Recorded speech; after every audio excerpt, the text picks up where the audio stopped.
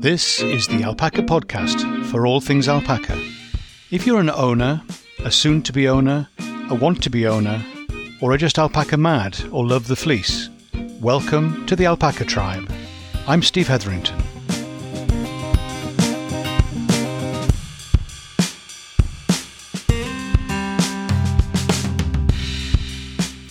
Hi, Steve here, and welcome to the podcast for alpaca people. So good to see you again. Thanks for being here. Thanks for keep coming back, and welcome if it's your first time. And if you are enjoying what we're doing here, I'd love you to share it with somebody else that you know would also enjoy it. That'd be great. Thank you. So, the valley has been changing. It's been interesting to think, is spring here? No, of course it's not. It's far too early. But is that on the horizon? Yeah, I think it is. The birds have been a lot more noisy. They continued. And I'm sure it feels like they're starting that earlier than in previous years. Perhaps that's just me, but equally that could be what is going on. Perhaps they're picking up on an early spring. The wind, the bit of rain, not too much, but the mud, liquid mud, that is drying out again, which is nice. We've been having some lovely mucky noses with the chopped alfalfa, and the alpacas, again, I've just been continuing to use that technique of spreading out the food, and it's just bringing the temperature down and is making sure that the ones that would get squeezed out are getting their share of the food, which is nice. There are definitely some fringes that need trimming. The youngsters' facial fleece is also building up, reduces year by year, but it's quite a lot there for some of them. So we're going to have to do a bit of trimming here and there, which will be good. Some of them are being delightful. They've got used to being around, and I have to kind of walk past them, through them, around them. A few will dart around, but some they want to. If you stop and start talking to them, they'll come and they want to talk back to you, which is really lovely. So some nice moments with the youngsters and with the older ones as well. And we continue to do the routines, to do the things that need to be done, and enjoy being out in the open. Sometimes it's a bit cold, get a wind coming in from the north, but otherwise it's becoming a delight to be outside. Hope you're getting a chance to do so too. So let me do some musings now. I've just been thinking about making decisions. How do we make a decision? I'm particularly thinking about a question that people often ask me when they've come to visit the alpacas, when they've come to see around, see what we're doing here, etc. They'll often ask, so how did you get into keeping alpacas? How did you get started keeping alpacas? Or a version of that question. I've now got an answer that I give, but I'm just wondering, have I kind of shifted that and have I created an answer that is slightly different from what happened at the time? It's how I remember it, it's how I tell the story, but is it what really happened? I know when we first started looking, my wife had been dropping subtle hints, which I'd been not very good at picking up on. Anyway, we got there in the end. We looked at a website. We poured through all of these pages and information. And all of it was kind of layering one thing after another in a positive direction towards alpacas. Just take a look at this website.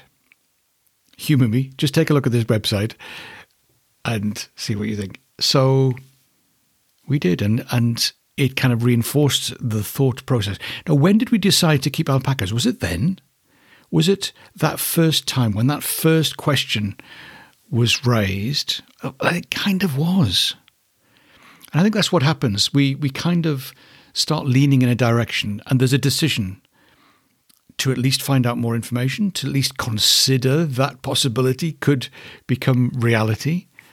And I think we then grow that idea by layering on more information, more confirmation. And it's an interesting process. you decide, and then you keep deciding and you keep deciding until you reach the point where you've decided enough to be able to do something about it, to step into the arena, to cross that boundary and say, here's my money. Can I buy some alpacas, please? There's lots of things to put in place. There's lots of things to organize and lots of things to have thought through. So yeah, it's an interesting process. How do you make a decision? So if you're thinking about keeping alpacas, if you like alpacas, can you try it on for size? What does it feel like? Can you kind of go, yeah, I could see me looking after alpacas. I could see, because we go places for holidays, or we used to. I'm not sure I can remember the last holiday I went on. Anyway, but we used to go on holidays and we'd really love a place. And it's great for a holiday, but is it where you'd want to live? And sometimes people get this romantic notion of selling up and moving to the country, to the sea, or France, or the Rockies, or who knows, whatever takes your fancy. But those ideas coming from a holiday are a bit, are they real? No, the attraction is real, but the practicality of it is not really there, is it? So can we do the same thing with alpacas? Absolutely. I'm sure we can. We can have romantic notions of what it would be like to have alpacas and not really face the practicalities, the realities, the cost in terms of time and money, etc. So deciding from the beginning. So we build those smaller decisions and build them till you make the ultimate decision. It's a very big decision, really. It's a big commitment. It's a long-term commitment. It's going to take time for you to do the things, to learn the things, to spend time caring for your alpacas. A lot of that's short-term, but also the long-term, because the animals live so long, then this is a long-term commitment. So you need to take that into account. Can you do that, not just for a year or maybe 2, but 5, 10, 15, maybe 20 years? Can you do that? Particularly if you're going to do breeding, then you're getting new generations coming along, and all of them are going to have that kind of length of time that they're going to live. Can you kind of take on that long-term commitment? I mentioned about holidays. Yeah. Well, you can have friends who love to come and see your alpacas, but have you got friends that would look after them if you weren't around for a weekend or a week or a fortnight? Would they come and care for your alpacas for you? You got to find a way of kind of covering that if you're absent. So, yeah, you got to train your alpaca friends as well, not just yourself. So it's a long-term commitment. It's obviously a financial commitment, purchasing them in the first place, but also then the ongoing thing for food, for care, occasionally needing a veterinary support in that, and also equipment and various things that you'll need to get along the way, shearing, etc., etc.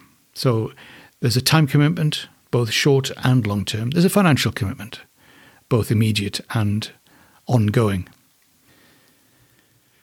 So we have steps along the way in our decision-making process. We find out things, we gather the information, we look at pictures, and they all get filed mostly on the plus side. This is such a good idea. We tend to skate past the negative or challenging areas. We can miss those. If we're being honest, we need to face those properly.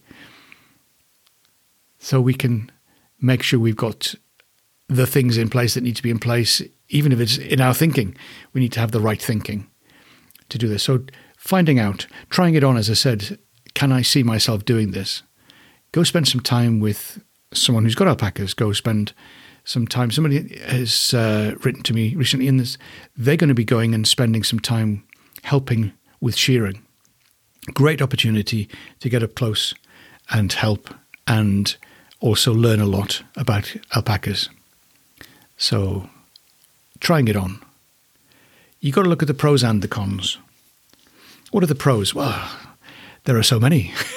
But what are the cons? Well, there's quite a few of those as well.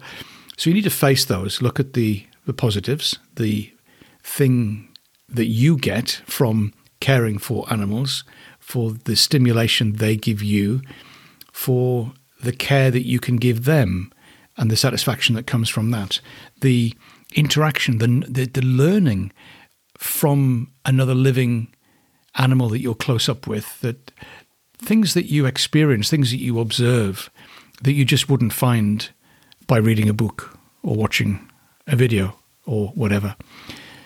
So satisfaction, it brings focus. You've got things that you have to do, and there's a routine that comes with that. So there's a focus that you have to build and grow. There's growth, your growth, and your experience, and learning new skills. All of those things are very good benefits for you. It could be a fulfilled ambition. I've always wanted to keep alpacas. And it could be that actually getting to the point of keeping alpacas is going to be fulfilling a lifelong ambition. And there's nothing wrong with that at all. That's something we need to include in our journey through life, is to make sure that when we do have an ambition, that we work hard to fulfill them. And maybe one of the benefits is also that it's a challenge to keep alpacas. It's not easy. It's not convenient. It's not for everyone. But those challenges can actually be something that helps us grow as individuals. So that's a benefit.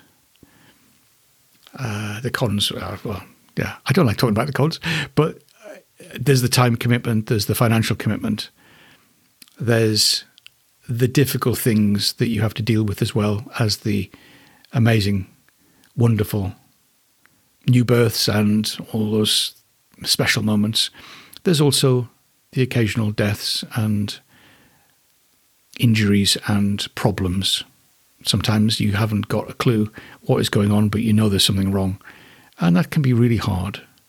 So you've got to recognize that that's part of the package that you're taking on. So get advice, talk to people, go see, go talk, read, listen to the people who are saying, "Are you serious? You must be mad thinking about doing that." Do listen to your friends and your family. It's your decision. You've got to make it. But you've got to live with it as well. So do take advice, listen to family, friends, and others around, and professionals, etc. Get some input. You can also live with it for a while. Give it time to see if it lasts as a desire, as a passion, as a something that would be taking you forward. It's very easy from this side of the fence, having alpacas, to say, "Ooh, you need to be careful. Don't commit yourself to this too easily," and forgetting the journey that I took. And I guess I did all these things, but I'm not saying you have to have everything sorted, but you do need to face it seriously and know that you're going to be teachable, that you're going to learn things, know that you're going to be willing to learn sometimes from your mistakes, and continue to grow in your knowledge and understanding and ability to do the best you can for your alpacas. It's not just about you, it is about them. And we need to do the best we can by learning and growing and being the best alpaca shepherds that we can be. So if you're thinking about keeping alpacas, I would encourage you, do pursue it, but be wise, take the advice, get the information, face it seriously, but don't give up on it lightly. It's something that it may just be for you. It could be that alpaca gene that's lurking, that you can't do anything else. You have to have alpacas in your life. I completely get that and understand that. So, yeah, hopefully that makes a bit of sense of where you're at and where you're going and what might be for you. If you're not in a position where you're ever going to be able to have alpacas, then I hope that you have a chance to spend some time with alpacas, to go and be around them, to learn more about them and enjoy other people keeping the alpacas, but being able to spend some time with them too. So if you can, go spend some time with an alpaca. Have a great week, and we'll catch you again real soon. Thanks for being here.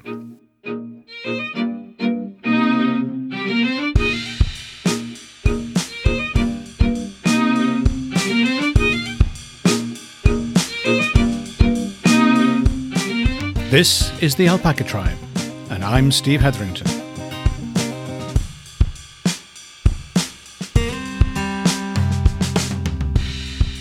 Have a great day.